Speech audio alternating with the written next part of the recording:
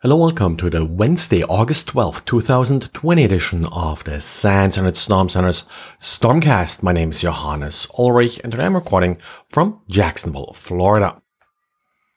I want to deviate a little bit from the usual Patch Tuesday podcast by not starting with Microsoft's patches, but instead highlighting a vulnerability in vBulletin. vBulletin is a commercial bulletin board system written in PHP and it has a rather intricate template system which has been the source of some critical vulnerabilities in the past. Last September, vBulletin fixed CVE 2019-1675-9, which was a code injection vulnerability, and apparently this patch was not complete, which did allow for a bypass of the patch, and details were published on Sunday by a researcher who calls himself Xenofex.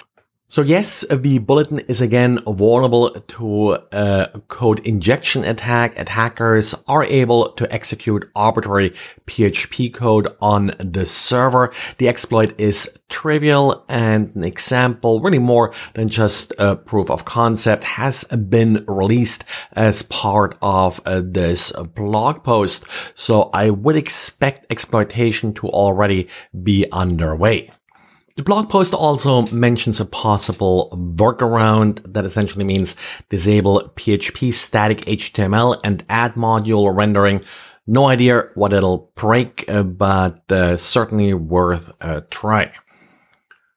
So let's talk about Microsoft vulnerabilities next. Microsoft patched 120 vulnerabilities for Patch Tuesday. 2 of these vulnerabilities have already been exploited. CVE 2020-1464.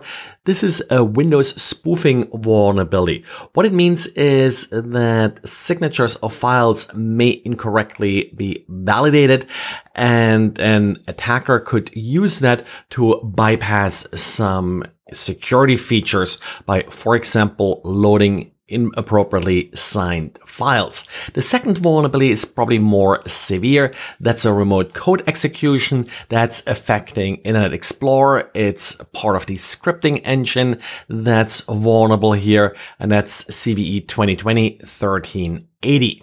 The maximum CVSS score being patched this month is 8.8, and we have 3 vulnerabilities that reached this score.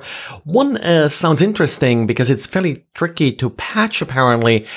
CVE 2020-1472 is a vulnerability in the net logon service, and it's an elevation of privilege vulnerability. One patch is being released today, and there's a second patch that will be necessary to fully patch this vulnerability, which will be released February 2021. The reason for this is that they have to essentially be sure that the first patch has been sort of globally applied before they can apply that second patch. And there is a support document with additional advice in how to deal with this particular vulnerability. And Adobe again joined the Patch Tuesday fun, this time with Adobe Acrobat and Reader patching 25 vulnerabilities, and secondly with patches for Adobe Lightroom.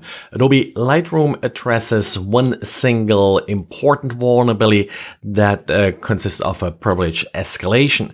So the Reader and Acrobat vulnerabilities are probably the ones that you should worry about first, and that's where you should start your Adobe patches. But to keep life interesting, we don't just have critical patches from Adobe and Microsoft. Citrix is joining the fun and has critical patches for Zen Mobile Server. This is their endpoint management solution, so you use that to manage desktops and the like.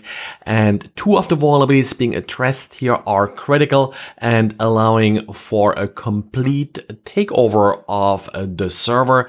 Given that these servers are then controlling your endpoints, well, they essentially have keys to the kingdom at this point, and something that you need to patch quickly. Now, if you do have an active maintenance contract with Citrix, you should have received a prior notification of these issues on July 23rd. And according to Citrix, 70% of customers already applied the update. Now for the remaining 30%, check your inbox. That email that you received from Citrix a couple of weeks ago was indeed critical and not just another sales pitch. And that's it for today. Thanks again for listening and talk to you again tomorrow. Bye.